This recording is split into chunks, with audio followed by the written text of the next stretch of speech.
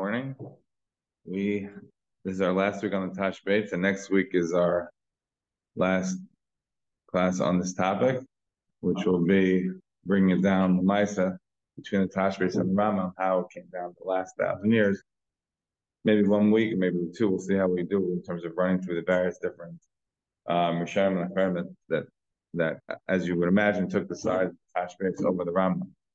But today we're going to finish up the last couple of chuvas here on the Tashbetz, all these various chuvas that he wrote. We'll finish that, and then we have to pick a new topic. So we're going to discuss that afterwards, which is the next topic. All right. So to start where we were, if you recall, just to summarize, we said that the Tashbetz had 2 fundamental disputes with the Rambam. Number 1, he said that if you have someone who's a Talmid Chacham and he's poor, they give him a job. They point him to a job where he can help the community and he gets a salary from that. That was one aspect of how you deal with Talmid Chacham who's in poverty. The second aspect was as Talmid Chacham, let's say there's no jobs available. He's a Talmid Chacham, you still support him. Even if it's no job, you still have to support him. 2 different aspects. The easiest one, the ideal one, is, of course, to give him the job, because then not only you're helping Talmid Chacham, he's helping the community, he's helping everybody out. But if that's not possible, you still have to support the Talmid Chacham. Those were his 2 big differences with the Rambam. Next, he pointed out that it's a mitzvah gedolah to be mahana the Talmid Chacham in Chasav, to help him out in business, to do his work for him, marry your daughter off to a Talmid Chacham, to marry the daughter of a Talmid Chacham. These are all mitzvahs, not halachas, not absolutely required, but ideal, very nice if you can do it, sure. And he said that, of course, even the Rambam agreed that there is a basic halacha that everyone agrees with, which is a Talmid Chacham that is doing work, let's say, you let him do his work first. Let him, sell his wares first. You let him open up a stall, even if it's going to cause competition. You make sure he gets off on the taxes. Again, if it's assuming the taxes on the community and not a full tax specifically on each person. These are basic halachas that apply to Talmid Chacham, even if the guy is working. And this, the Rambam, of course, agrees with. There's no dispute between them on this point. And we were in the middle of discussing this idea that he was saying that it's a mitzvah gedolah to do the pragmatics of the Talmid Chacham.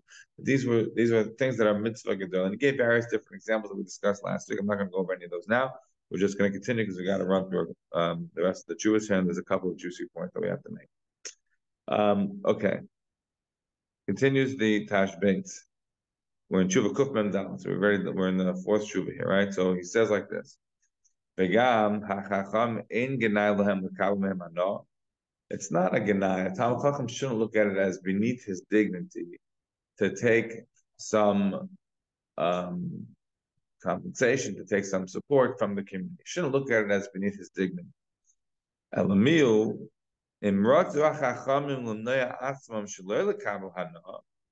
the Chachamim, they really don't want to take support and sustenance and sukkar from the community, they want to be able to sort of rely on their own 2 hands, rely on themselves. So, yesh bazet sad chasidus. Right, so you see how the Rambam comes right back in? Right, after all these things that we've said, right, all these past 4 classes, our 5th class in the Tashbetz, and he's going against the Rambam very strongly. And now what do we let in the back door? What's the back door? That the Talmid Chacham wants to act with a minas chasidus, saying he doesn't want to take. He wants to be on his own. We're not talking about somebody who's inherited wealth. We're not talking about somebody who married wealth. We're talking about a Talmid Chacham who's poor, who needs what to get by. But he says, I don't want to take from anybody. I want to rely on myself. Says the Tashbetz. There is a level like that. That's minas chasidus. So now you see how the Rambam can come right back in. Yes, you see how the Rambam is allowed right back into the front door? And we've been saying the Rambam is not correct. He should support the Talmid Chacham. He should, even if he's not going to get a job, still support him. But if the Talmid Chacham doesn't want the support, then we have room for the Rambam. The Talmid Chacham is a very big action about it. He wants to no, I don't want to take nothing from anybody. There's a room for that. That is a level even higher. That's a midas chasidus. And then he says, however, so yeah, he just gave a room for the Rambam, but then he takes it away. He says, "B'yesh b'zet tzad she'ein ro'oi limnoya atzmam." He says, but I think there's a possibility. Maybe he really shouldn't do this. Maybe he shouldn't be practicing this minas chasidus. Why? It should be, of course, anybody doing this, it should be l'shem shamayim. What's his issue? His issue is he's going to elaborate, is what's going to happen if somebody wants to do a minas chasidus. There's two problems, two potential issues. One is, it could be ego is driving it, right? Not really so much chasidus, but ego, right? That's one possibility. There's another possibility, which is, let's say you really are a big chassid, you really have the right intentions, okay?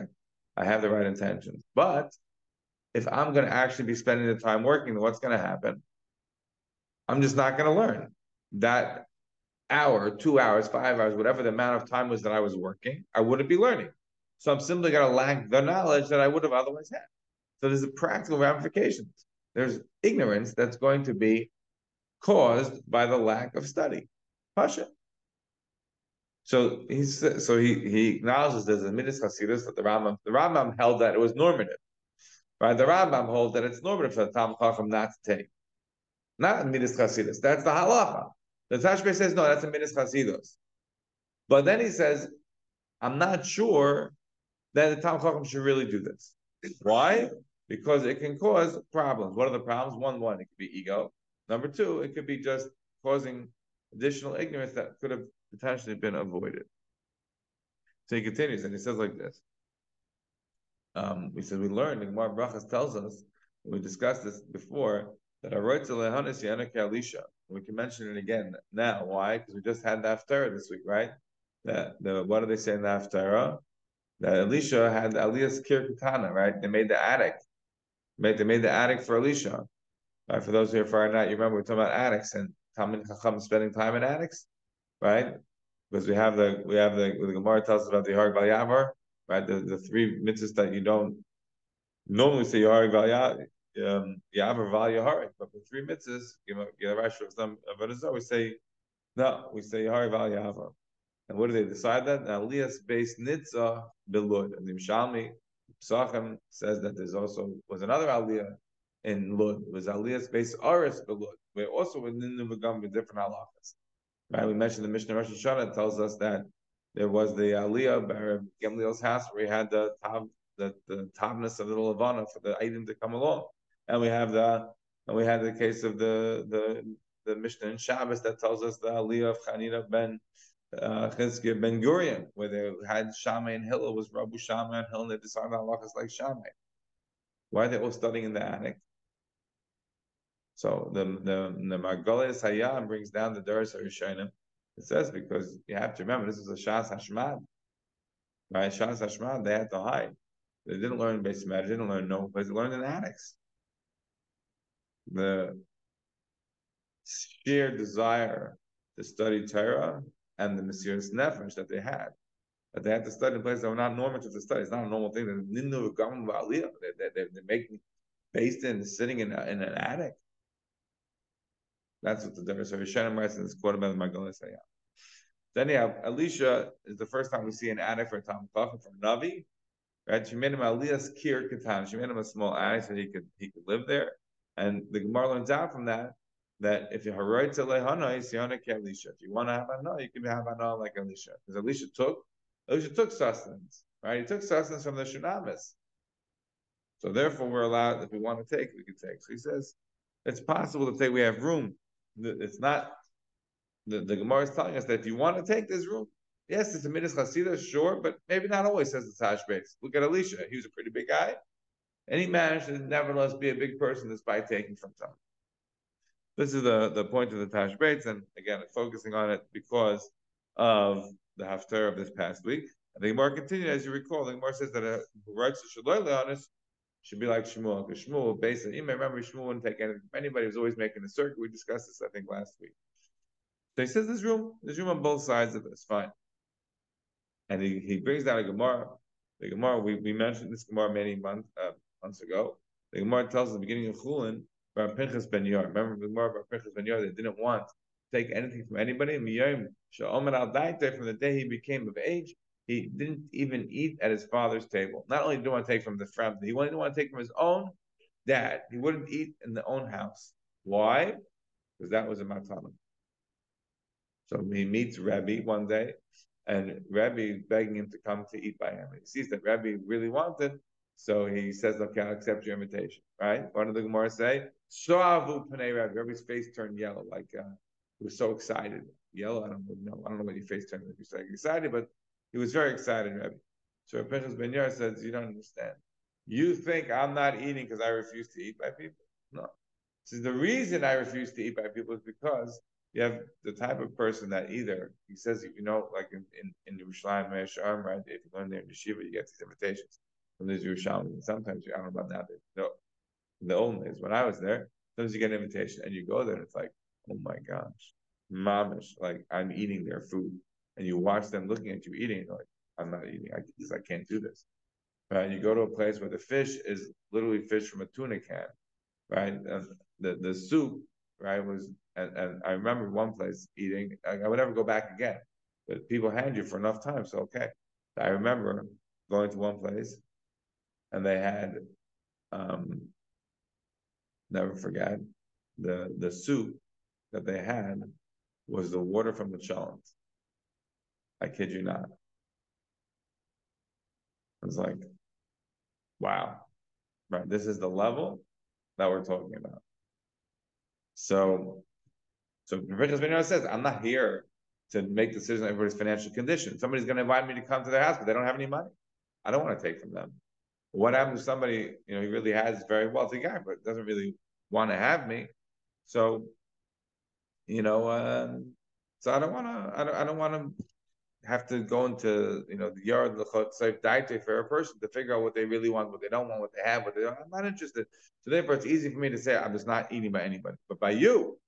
I know you have, right? Rebbe is such a wealthy man. We discussed this, and you also really want to have me. So okay, so I'll come to you. So what's the Tashbetz using this Gemara for? As a raya, they see it's not such a midas chassid. Prince was willing to go. He was willing to go eat by him. Yeah, he's the biggest chassid, right? We learned from him all the derech to get to kedusha, to get to nevuah, to get to everything is from Pinchas Ben Yair, right? He was the biggest parish and all that. That was he was willing to take. So this is the raya from the Tashbetz. By the way, the end of that story, remember how the Gemara ends there? The Gemara says in the end that Pinchas Ben Yair didn't eat by him, right? So the Gemara ended. Remember, he came to the house, and there were the white donkeys that were very dangerous. I don't know what they are exactly, but these very dangerous donkeys hanging by the house. The Pinchas Ben Yair says, I can't come with these angels of death are hanging out the house. So Rebbe says, okay, I'll sell them. He says, what, you're going to give somebody else the problem? So then he says, okay, I'll kill them. He says, what, you're going to Tashbetz, I'm going to hobble them, this, that. Every one thing he doesn't like any of his solutions, and he sees that he uses it as a attempt, so he's not coming to the house. So, and the Gemara says that it was like a mountain grew up between them that couldn't be penetrated. It wasn't going to come to them. And over there, Rebbe cried. We talked about this perhaps before in the past, that Rebbe was a crier. With the Gemara beginning about Avodah Zarah, the three crying. He said, Rebbe, Bacha, Rebbe, Ma'yesha Kane Lomai Be, Shah Achas, V'yesha Kane Lomai. Right? The Gemara there is the three different Gemaras. The first parak, three different Gemaras. One is about Ketir Bar Shalom, one was about Elos Daya, and one was about the class Danuri with the situation of Rav Hanan ben Trad. I'm not going to any of that now, it's too much tangents. Okay, moving on. So the Gemara says like this. I'm sorry, the Tashbetz says like this. He says, Nimtza Sha'acha Kavanas Alev Advar Mamurim Achacham Einav B'Roishay. He says the Talmud Chacham, he has eyes in his head. He can figure out what his motivations are. Are they right? Are they just? Are they appropriate or not? So you know about yourself. Are you going to be the person who wants to be nene from others for the right reasons or not for the right reasons? This, every person needs to ask for himself. It says the Tashbetz. I hear it's a midas chasidus. I acknowledge that it's midas chasidus. But the but is maybe it's not always. You could be like Elisha, you could be like Pinchas Ben Yair. You could take. You could take. Then he continues. And he says, He says, but you should be aware that it is also for Talmud Chacham to eat too much. to hang out, to be chilling with the hoi polloi. He says that 100% that's not allowed. So even though if it's allowed for the Talmid Chacham to be supported, to be getting meals from people, but it's got to be done in moderation. It's got to be done appropriately, just to simply take and to be participating just because you're being invited, right? Hold your horses on that. Although he says that when it comes to Sudas Mitzvah and like, of course, the Talmid Chacham should be doing. We are now in Shuva Kuf Mem Hey, next Shuv from the Tashbetz. Tashbetz says like this: Oid Yesh B'zeh Tzad Revi. He says I have a fourth side of this topic that I want to discuss. The Eine Davar Sheyesh B'Chayva Oy Mitzvah. It's not a chayv. It's not a mitzvah. Ella Dvar Harshus. It's a rishus. It's optional, not obligatory, not a commandment. Who kol mitzvahs, and this relates to all of the entirety of the mitzvahs. Is a person allowed to get paid to be a rebbe? Right. This tshuva deals with, are you allowed to be paid to be a rebbe? Now we know the Gemara tells us. The Gemara tells us the following. The Gemara says that we learn out from a pasuk. The pasuk says, "Va'isi tziva Hashem va'isahi, lamed eschem chukim mishpatim kasher tzivani Hashem u'mikvah." Right? Moshe Rabbeinu says that Hashem commanded me at that time, "Lamed eschem chukim mishpatim," to teach you the entirety of the Torah, kasher tzivani Hashem u'mikvah, as Hashem has commanded me. We learn out from that ma ani bechinam af ato bechinam, just like I did it for free, with no charge to come to my classes, so too you should teach bechinam, teach for free. Do not charge for Torah. So this is different than everything we've discussed before. You see how? This is not saying that the community is not supporting to be a rebbe. We're not talking about a job as a rebbe in the community per se. We're saying somebody has a good speaker and he has a lot of Torah he wants to share. So can he charge for his classes? I don't know if they charge for classes online or not, but this is a theoretical point. Can somebody who wants to teach Torah charge for his class? Much of that increases or decreases the attendance. But let's say he wants to charge. Is that permitted or not? It says the Tashbetz that we have a Gemara. The Gemara tells us that we learn out from there, Ma ani bechinam af atav bechinam. The Gemara is telling us that seemingly you should teach for free, right? That's the Gemara in the Dharm telling you should teach for free. But we know that the Rebbe is allowed to charge, let's say, for teaching children, right? How does it? You can't walk out of here and say, "What do you mean? If Rebbe's not allowed to charge for his class, I'm going to call the school and say I'm not paying tuition. What are you charging me? I'll pay only for English." Right? That's not what the practical ramifications are of this. How is it that the schools charge? You never see. Did you ever get a bill from the school? The school says we're only charging for English study. But did you ever get a bill that says you should know that you're only paying for English? Never get a bill like this. Why not? First of all, people wouldn't pay for English, the prices, right? Or maybe they would. I don't know, but I think not. So why don't they say that? How is it possible? So the answer is certainly when it comes to younger children. The Gemara in Babasha tells us certainly when it comes to younger children. For adult children, for base matters, a different question. But let's say for younger children. So the Gemara says two possibilities. Either it's schar shimur, or it's schar pisuk time. What does it mean schar shimur? Babysitting, literally babysitting. So I'm not sure about you, but I know me, that if I had to spend my entire day with my children, I love them dearly, and certainly on occasion, I will spend an entirety of a day with them, and it'll be very fantastic. But to spend every day with them will be very difficult. Forget a job. It'll be very difficult mentally, right? So the reality is, I wouldn't be a very good homeschooling parent. It would not work for me. So I'm very happy to find babysitting. Glorify babysitting when they're actually learning something fantastic is even better. So the Gemara says that a Rebbe of a child is allowed to take money as a salary because it's a schar shimur. It's babysitting. And it's schar pisuk time. What is schar pisuk time? They're saying that's not learning Torah per se. Learning how to read, right? Learning the vowelization, learning the timing, right? That's not really Torah. That's learning how to read. Learning how to read is not Torah, and therefore you can get paid for that. So that worked for younger children, right? First grades, they're teaching them how to say alphabet. In the later grades, they're teaching them how to read the Chumash and how to read a Rashi. It's not teaching so much, it's teaching them how to read, right? The whole goal is that you finish elementary school, hopefully knowing how to read and basic translation, right? So at some point you can start reading on your own and translating on your own. And then reading Mishnayos. So again, the idea is teaching them the basics of how to read and translate. That's not really learning so much. The question is, what about high school or more than that? Base managed places where it's higher learning. At those times, can't really make the argument of teaching how to read. Right? What's going on there is that the kids are learning on their own all day, right? They're coming in for a shiur for an hour, right? What's the yeshiva charging for? They're charging for providing you air conditioning, a light, a table, or the standard. I mean, that's it. The shiur is an hour, but they're charging a whole tuition. Why? Maybe not. This school's a little different. I heard the big trips make it more exciting. But in the old days, they didn't do any of that. You had your chair, maybe you had a bed. What's the charging for? So on this, how could they charge? On this, the Tashbetz says that look, just like this, that L'inyan ha-mitzvah is nami aminu b'perek ish mitaresh lo mitzar ela schar asiyas ha-mitzvah avo schar Torah koilot. It's the same idea as schar Shabbos. I got to know the sugya at an early age because I lamed on Shabbos. As you know, I still lame, although I haven't been paid in many years.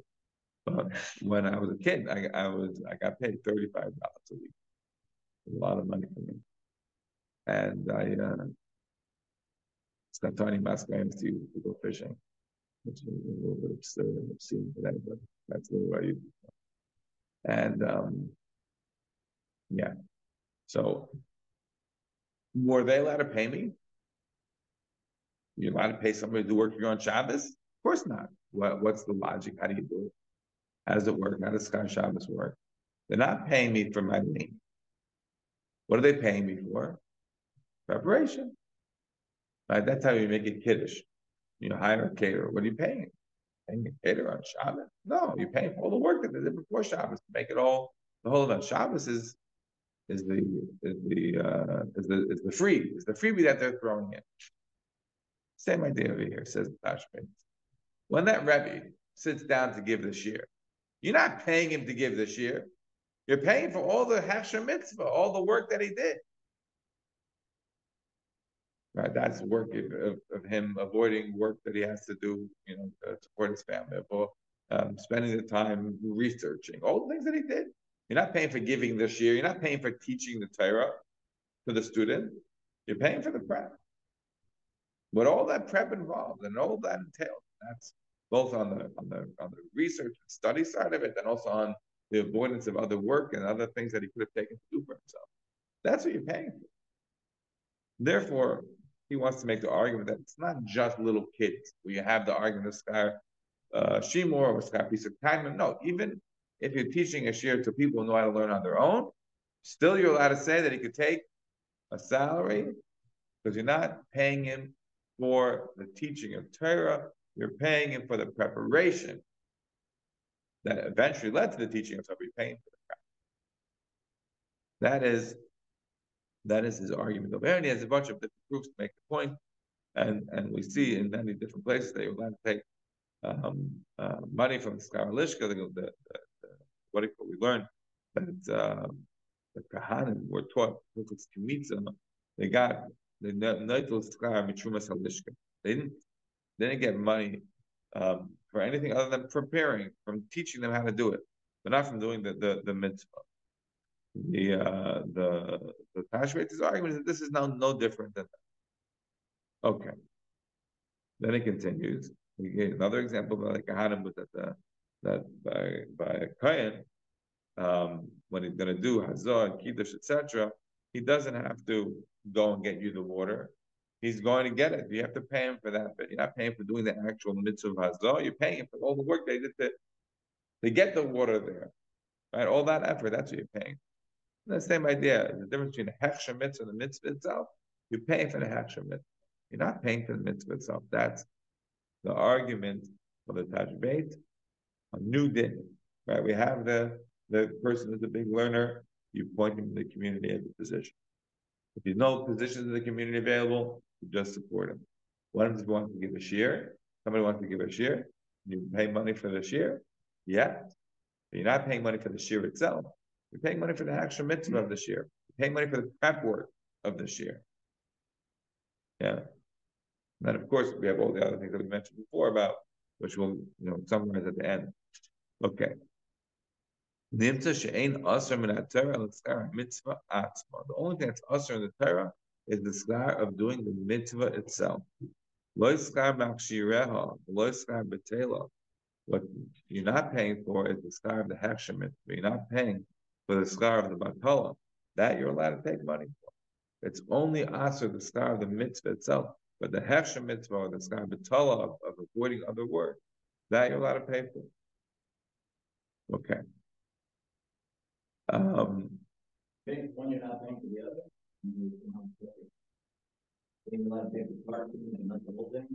saying I'm not paying for the shiur, I'm not paying for the person landing on Shabbos, I'm paying for all the work they did to be able to land on Shabbos.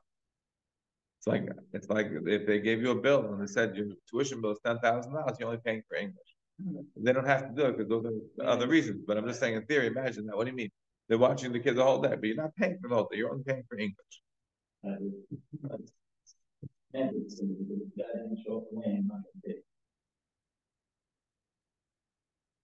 Semantics in one sense.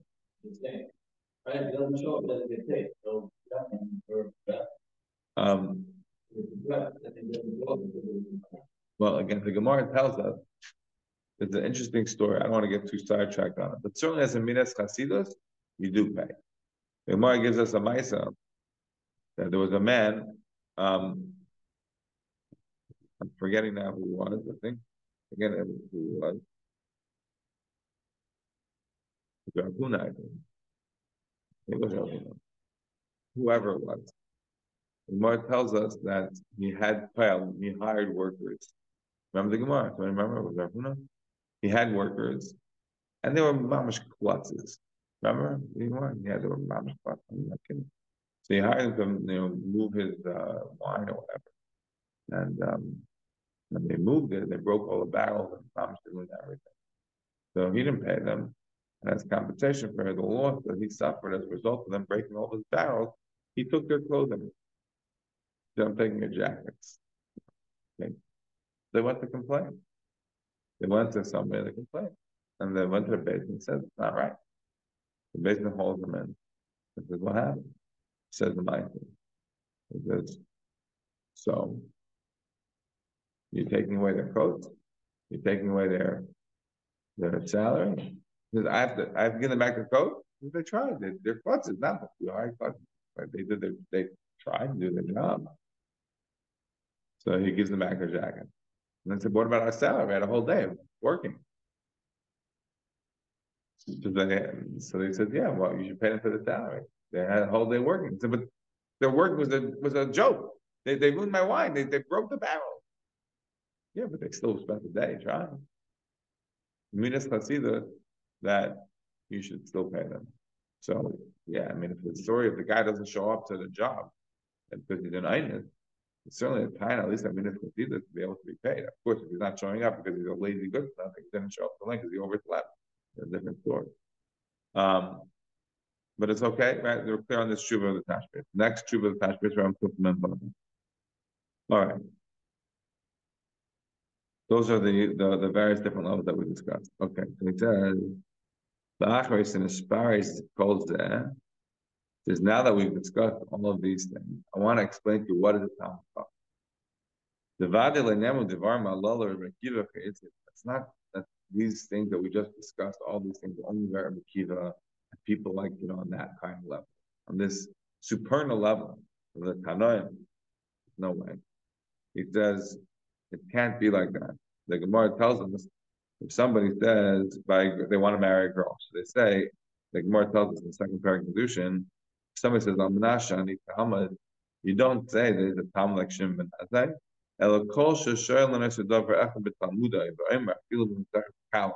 Even in Mistach's Kala, Rashi explained what is Mistach's Kala. You ask somebody something, if what he knows in Mistach's Kala is like a joke, it's nothing, it's easy, right? Kala, the Lord Brachas, the Surah Bala Kanina, right? That's the place, that's the limit of Mistach's Kala. That's what Rashi says, right? It's nothing. It's easy to know. You can read the whole thing in a day, in an hour. And that person is called a Talmud. That person is called a Talmud. And if he says Al Menasheni Chacham, right? Not just a Talmud, a Talmud Chacham. So such a person, you don't say like Chach Meyav, like Kiva, etc. Kosher Shalom as a Dvar Torah b'chol makom. It sounds like easy, but right? Shalom as a b'chol makom. You ask him whatever in Torah, anywhere, and he answers. The Tashbetz says doesn't mean literally anywhere. Tashbetz says like this, based upon the Gemara tells us. The Gemara tells us that in Rosh Hashanah that Gidon, right? Yerubal b'Dorai, right? Is K'Moshe b'Dorai. Shimshon b'Dorai is Ka'aram b'Dorai. Yiftach b'Dorai is K'Shmuel b'Dorai, right? Ain lanu, you don't have to rely on except for the basin that is in your day, right? A person is not allowed to say, "Oh, the Gedolim, they were once Gedolim, but now not allowed to say." Why? Because each generation gets what they deserve. Each generation gets what they need. And one is not supposed to pine at what it was like in the Altaheim with the real good. That's not the appropriate approach that one's to take. So, says the Tashbetz, don't tell me that the definition of a Talmud Chacham is Moshe Rabbeinu. Don't tell me it's Rabbi Akiva. No, the definition of a Talmud Chacham is a Talmud Chacham for our generation. What does that mean? Somebody will be appointing him in our communities today. If we consider him a Talmud Chacham of today, that's a sufficient definition of a Talmud Chacham. And that would be the kind of person that we should be giving him a job. That's the person we should be supporting. That's the person, if we wanted to give a shiur, we should be paying for his extra mitzvah, preferring the shiur. That's a person we should be hanim in a chasav. That's the person we should be letting him sell his wares first. That's the person we should be marrying our daughter to. That's the person we should be tempting to marry the daughter of. That's the person who gets to offer the taxes. That's the person who gets to sell his wares first. That's the person we don't have competition laws. That is the definition of a Talmud Chacham. Somebody of today's generation, Talmud Chacham. Don't compare him to the generations that came before. Therefore, says the Tashbetz, you want to know what that means? Anybody who's really, truly dedicated to the craft of Malchus Shamayim, he wants to be having the Shekhinah be more in this world. That's what he's after. That's what his tzugang is. He'd spend his time learning. He's able to pass it. And they would, it's chashav enough that they would appoint him if there was such a job. Such a person is called a Talmud Chacham. And he adds one additional point. He says that such a person is v'dayin umayr ha'rav v'deresh b'rabah. So it includes speaking publicly. It's very interesting because the times of the Gemara and the times of the Mishnah, they had all these judges, they had tons of speeches all the time, Shabbos, Yom Tov, all the time. And then by the time you look in Europe, I don't know what it was like in North Africa, Middle East, maybe it was different. But certainly in Europe, there were contracts. The rabbi was only allowed to speak twice a year.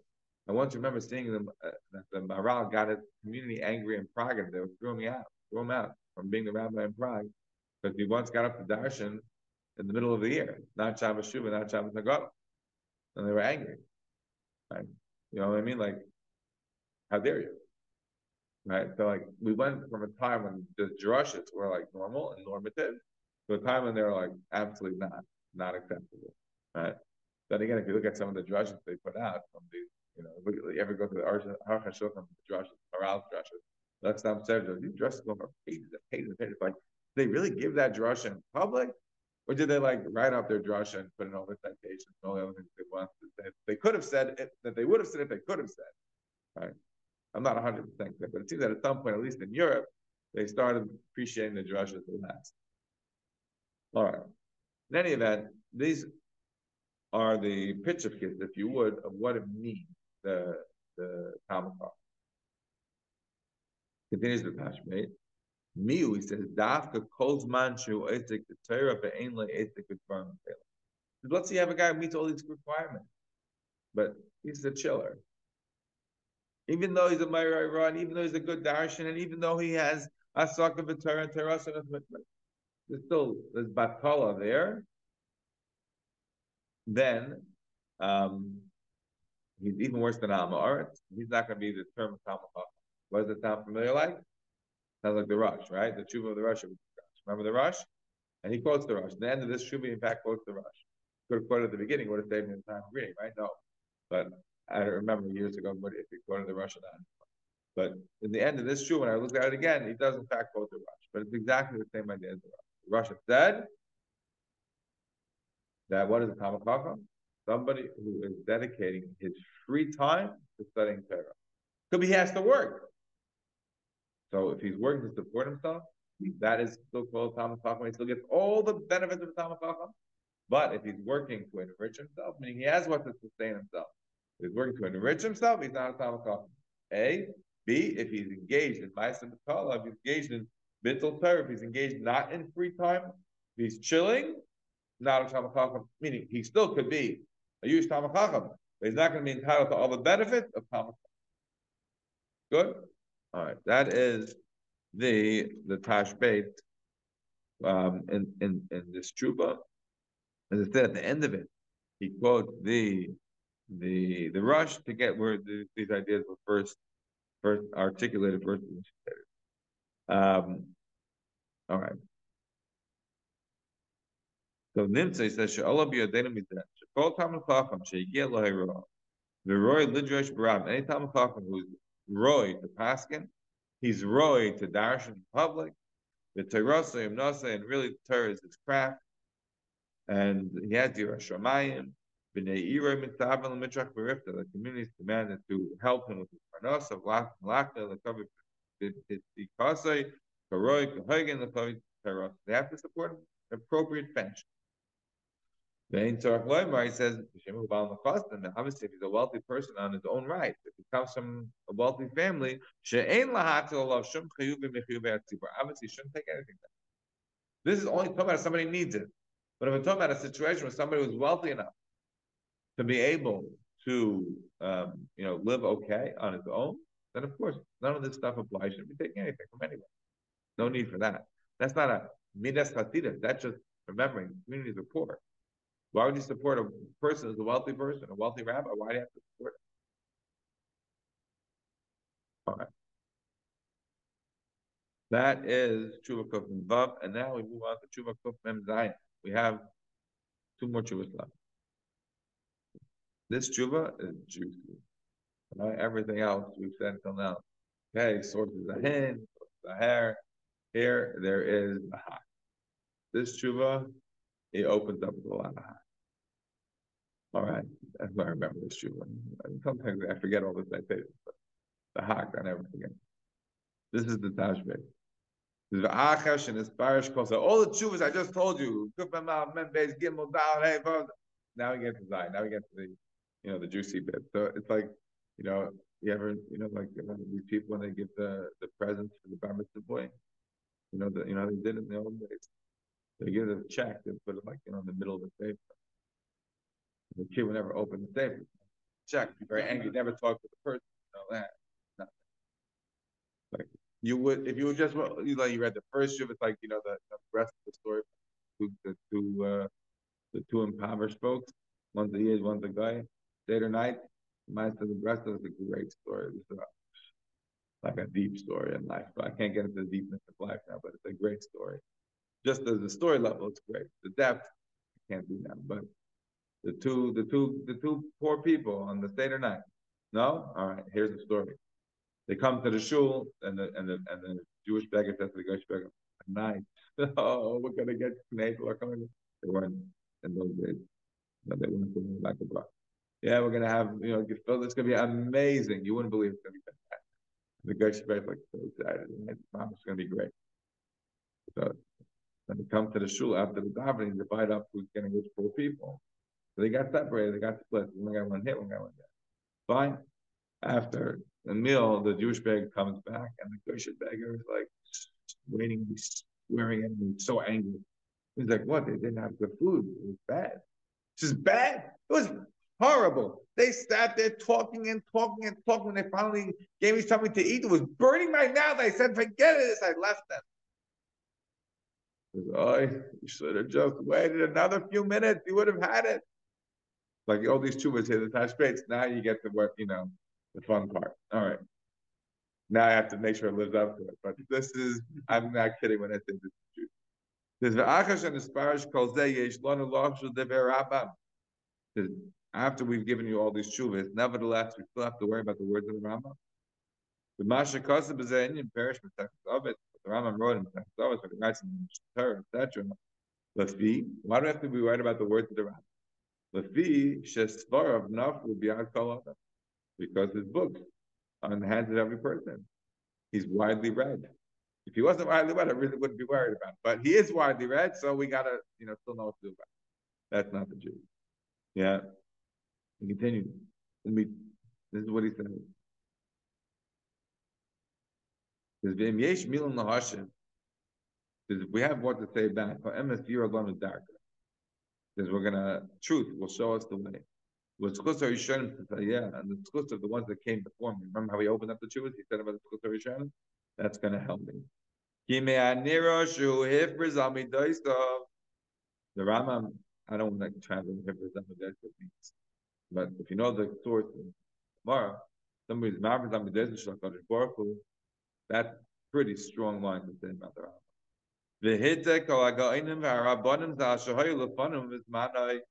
And he's putting all the Ga'inim and the Rabbanim that came before him into Baalei Avera.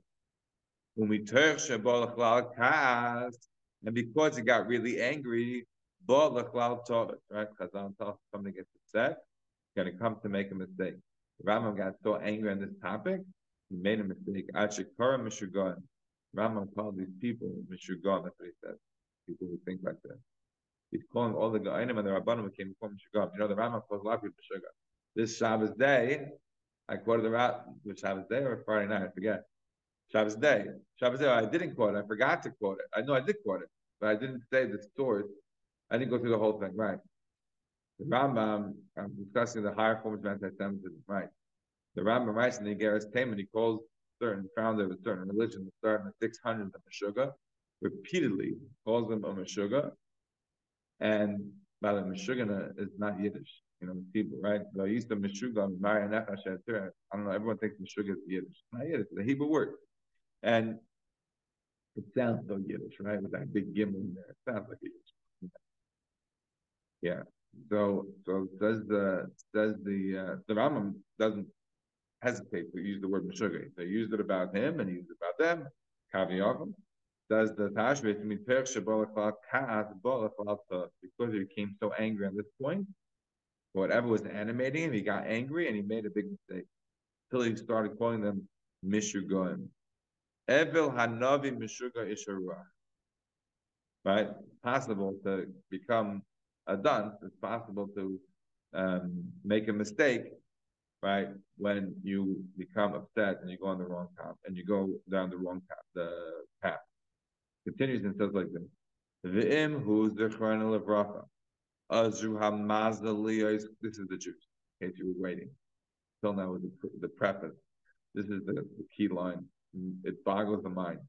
V'im who's the Chronal of Rafa. Azru Hamazaliyos Karvla Malchut. If he, the Rambam, had the luck, had the mazel to be a Karvla Malchut, v'nichbad b'doiroi, and to be honored in his generation. Because of his doctor abilities, because of his medicinal, pharmacological, physiological abilities to heal people, that he was receiving a big amount of covet from the people of his generation, from the government, and he got because of his ability to heal and his wisdom. And he didn't have to take money from his community.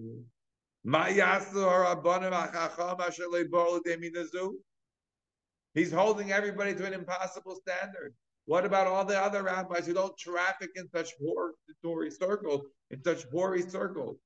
who don't reach such apex of civilization that the king, right? You know the legend. is that the Crusader king, Richard the Lionhearted, wants the Rambam to be his personal doctor. Rambam said no, he preferred to stay within the reign of the Egypt where he lived, and Saladin and all of that, the visor that he was the doctor for. He didn't want to go to the Crusader king. But that's how great his renown was. That's how great the legend of him was. The legend in his own lifetime. What about everybody else? Hayamas Barava, they all supposed to die. Are you spazis by them? Are you pork all terminal tabarim? Ain't those kavanas that Torah about mitzvah Talmud? That cannot be what the Torah wants. Not everybody was blessed with just the all-encompassing mind, the absolute beyond brilliant mind of Maimonides.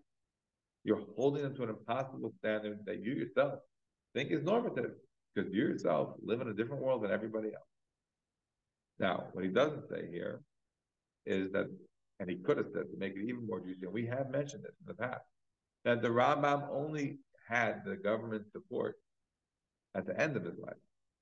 And what did he say about the end of his life? Remember the letter the Rambam wrote? Right, we just quoted the Igeres Haman in that book. We have it here. All the letters of the Rambam. What did he say? He had no time to learn. During that stage of his life, he wasn't even learning. Right? Remember the Rambam said about the end of his life when the government was supporting him? He didn't learn. He gave a shiur on the Shabbat, or 2 shiurim on the Shabbat. Right? That's what it says. And at night, when he would come back from the Sultan, after riding on his donkey, like from the palace, he would come home and there would be tons of people waiting for him. He would beg them to please let him eat something, and he would lie on the couch, and then they would come and ask him questions. And by the time they were all done, he would be broken. The next day, he would rinse, wash, and repeat.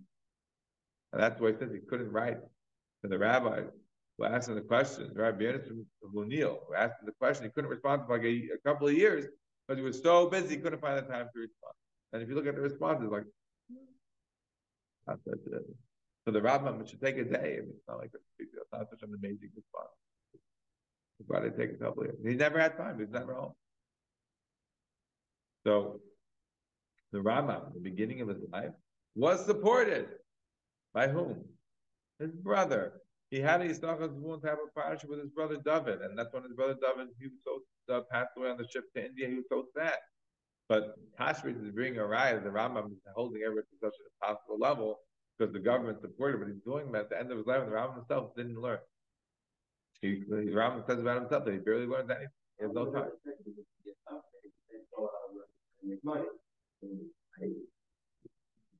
You have to remember, the Rambam became a doctor at the very beginning of his life, right? That's when he wrote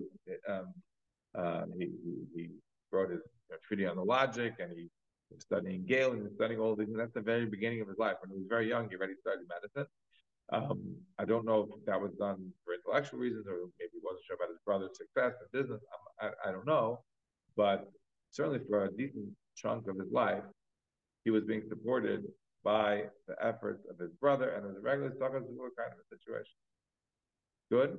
So this, what I think is a little bit juicy to say about the Rambam, that he's holding people to an impossible standard, because at least in the Tashbetz's mind, the Tashbetz is thinking, which historically I don't think is correct, but the Tashbetz thinks is correct.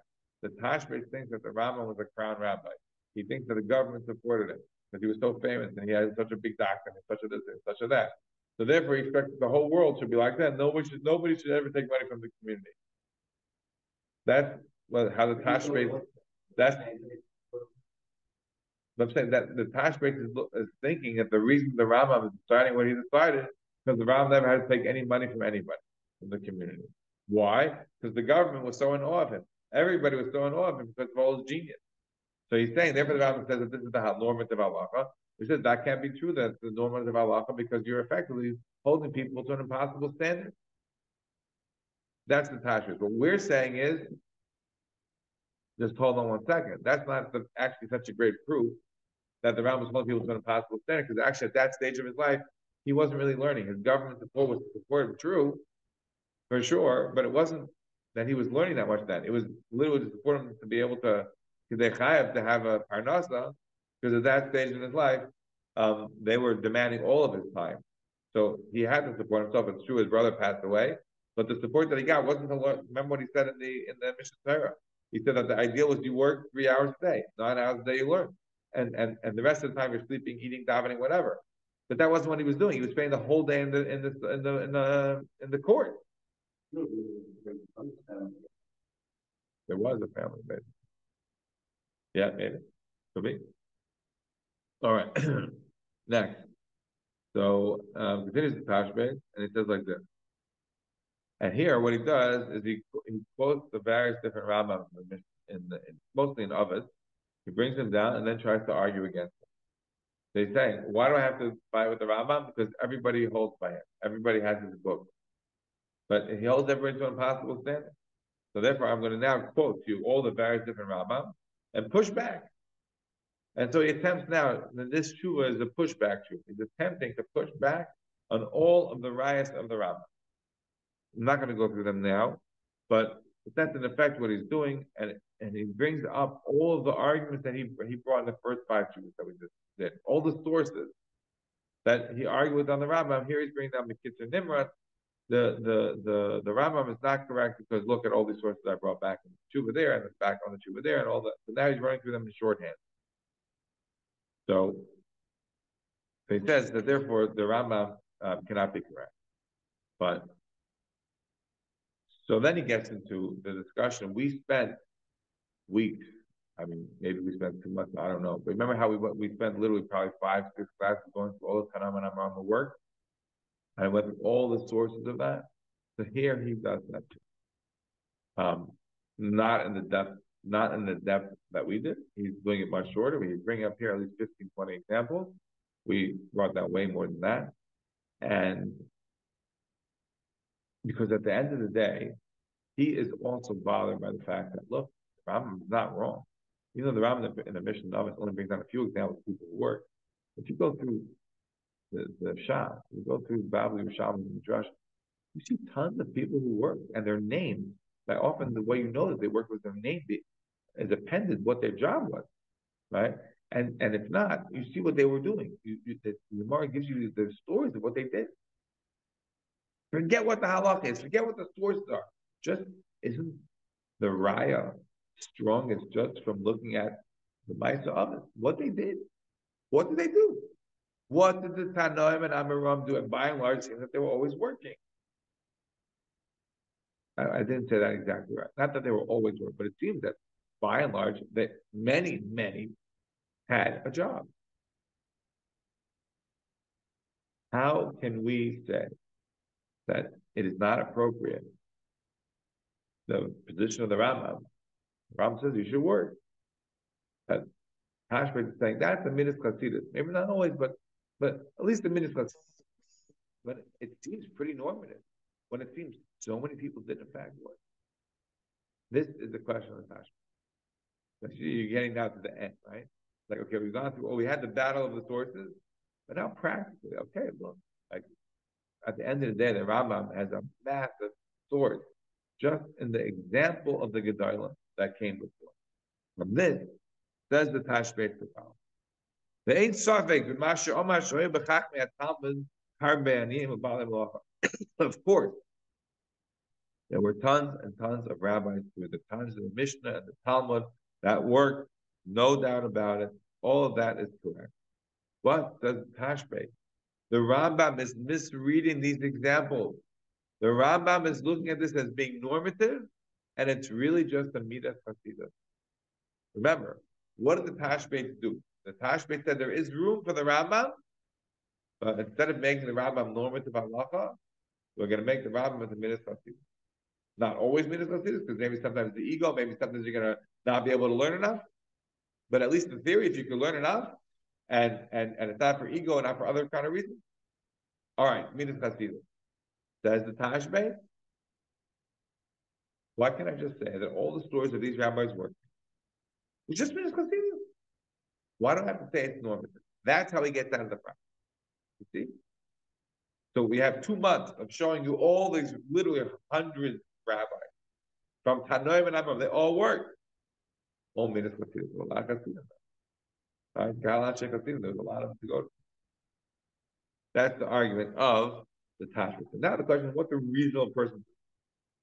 Was it midas chasidus? I think that was another possibility. What was the other possibility?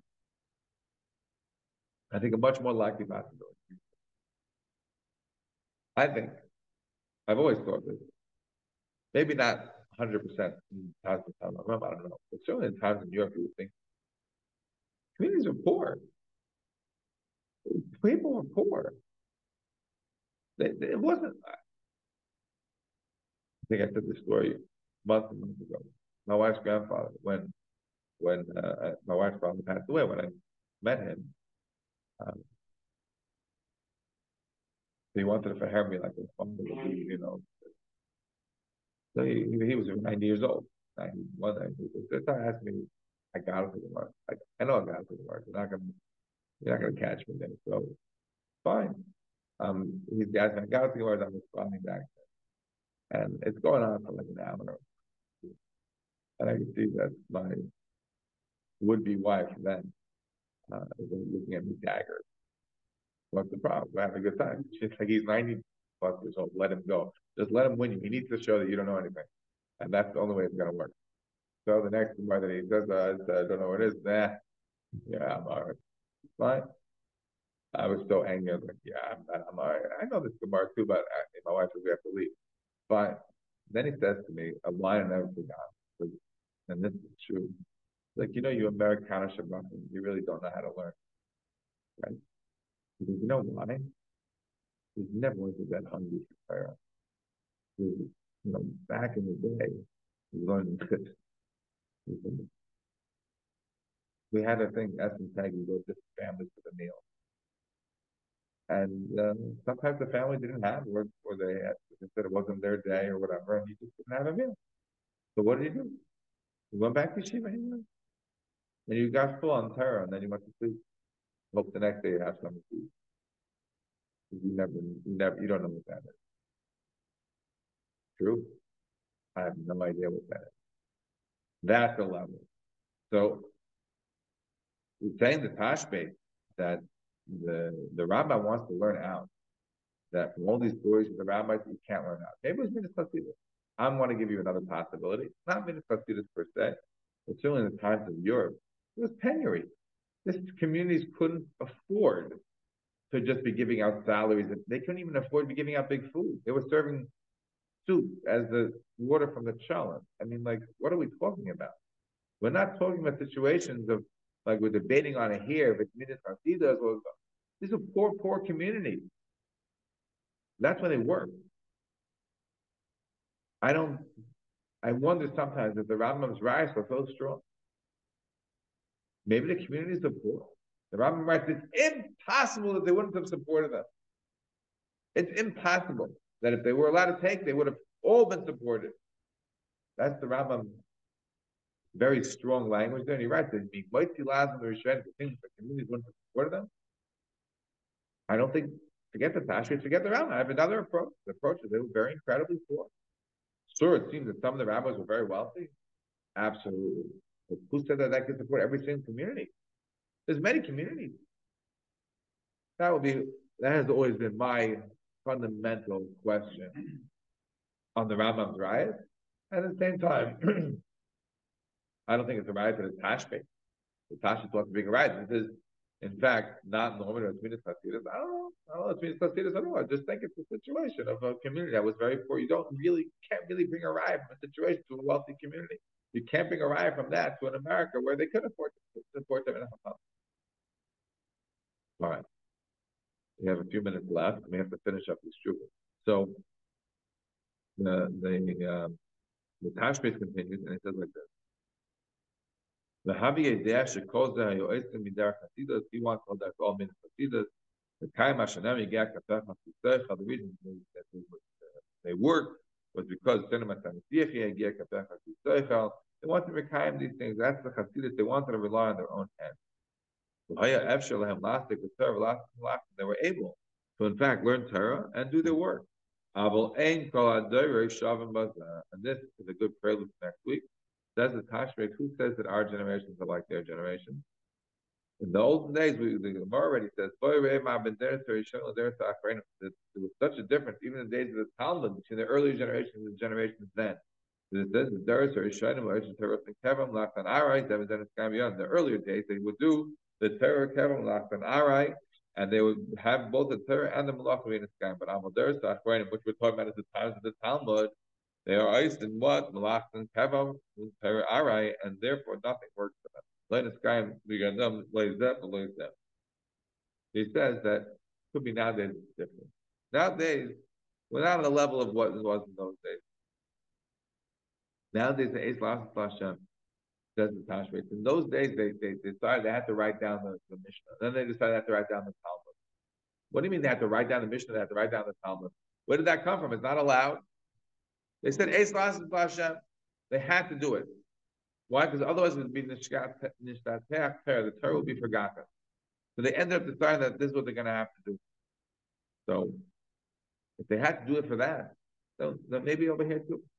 Our days, it's just simply not capable of what it once was. Even on the Rambam that wants to taste no word about halacha, even he would have to change his mind.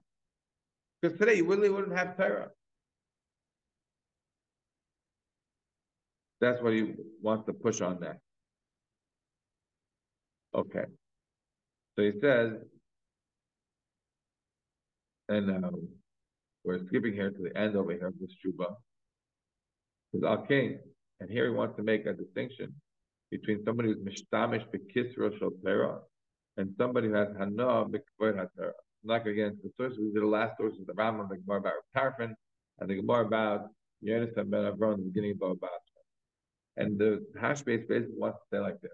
This is a very fascinating distinction, I think. It says the Tashbetz that you are able to take hana bekvod haTorah, but you are not allowed to mishtamish b'kitzur shel Torah. What is that distinction? That's the distinction of somebody who's taking value, somebody who's taking benefit from the honor of Torah, rather than somebody who's getting hana because of the covet of the Torah that he has. But he gives an example of how he thinks it's appropriate to have hana from the covet of Torah, and he says that it's in effect somebody who starts out for the right reason studying, and he learns well, and he learns much, and he is on that track to become a big Talmid Chacham. So they give him honor, they give him a position, they give him money, they give him all this. That is okay. But the reverse, and here he says something that has reverberation for all time. And his is the Tashbetz now of turning in on himself. Listen to the Tashbetz and see the reverberation. Says the Tashbetz, Mi she'oisik b'Torah shlei l'shma. Somebody who's learning Torah for the wrong reason. Utchilas ha'askus be'ah lo yhoya el k'dei la'asis memena omnis la'achayos. And somebody who's only studying Torah in order to be able to have a profession. You hear that? Utchilas ha'askus be'ah lo yhoya el k'dei la'asis memena omnis la'achayos. Somebody whose entirety of study of Torah, the intentionality is to be able to get a parnasa out of the Torah. You hear the difference? He's not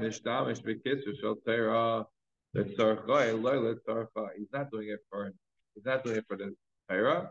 He's doing it for his own benefit. He's using the Torah as a way to make a parnasa for himself. It's not, I want to learn Torah. What comes first, the chicken or the egg?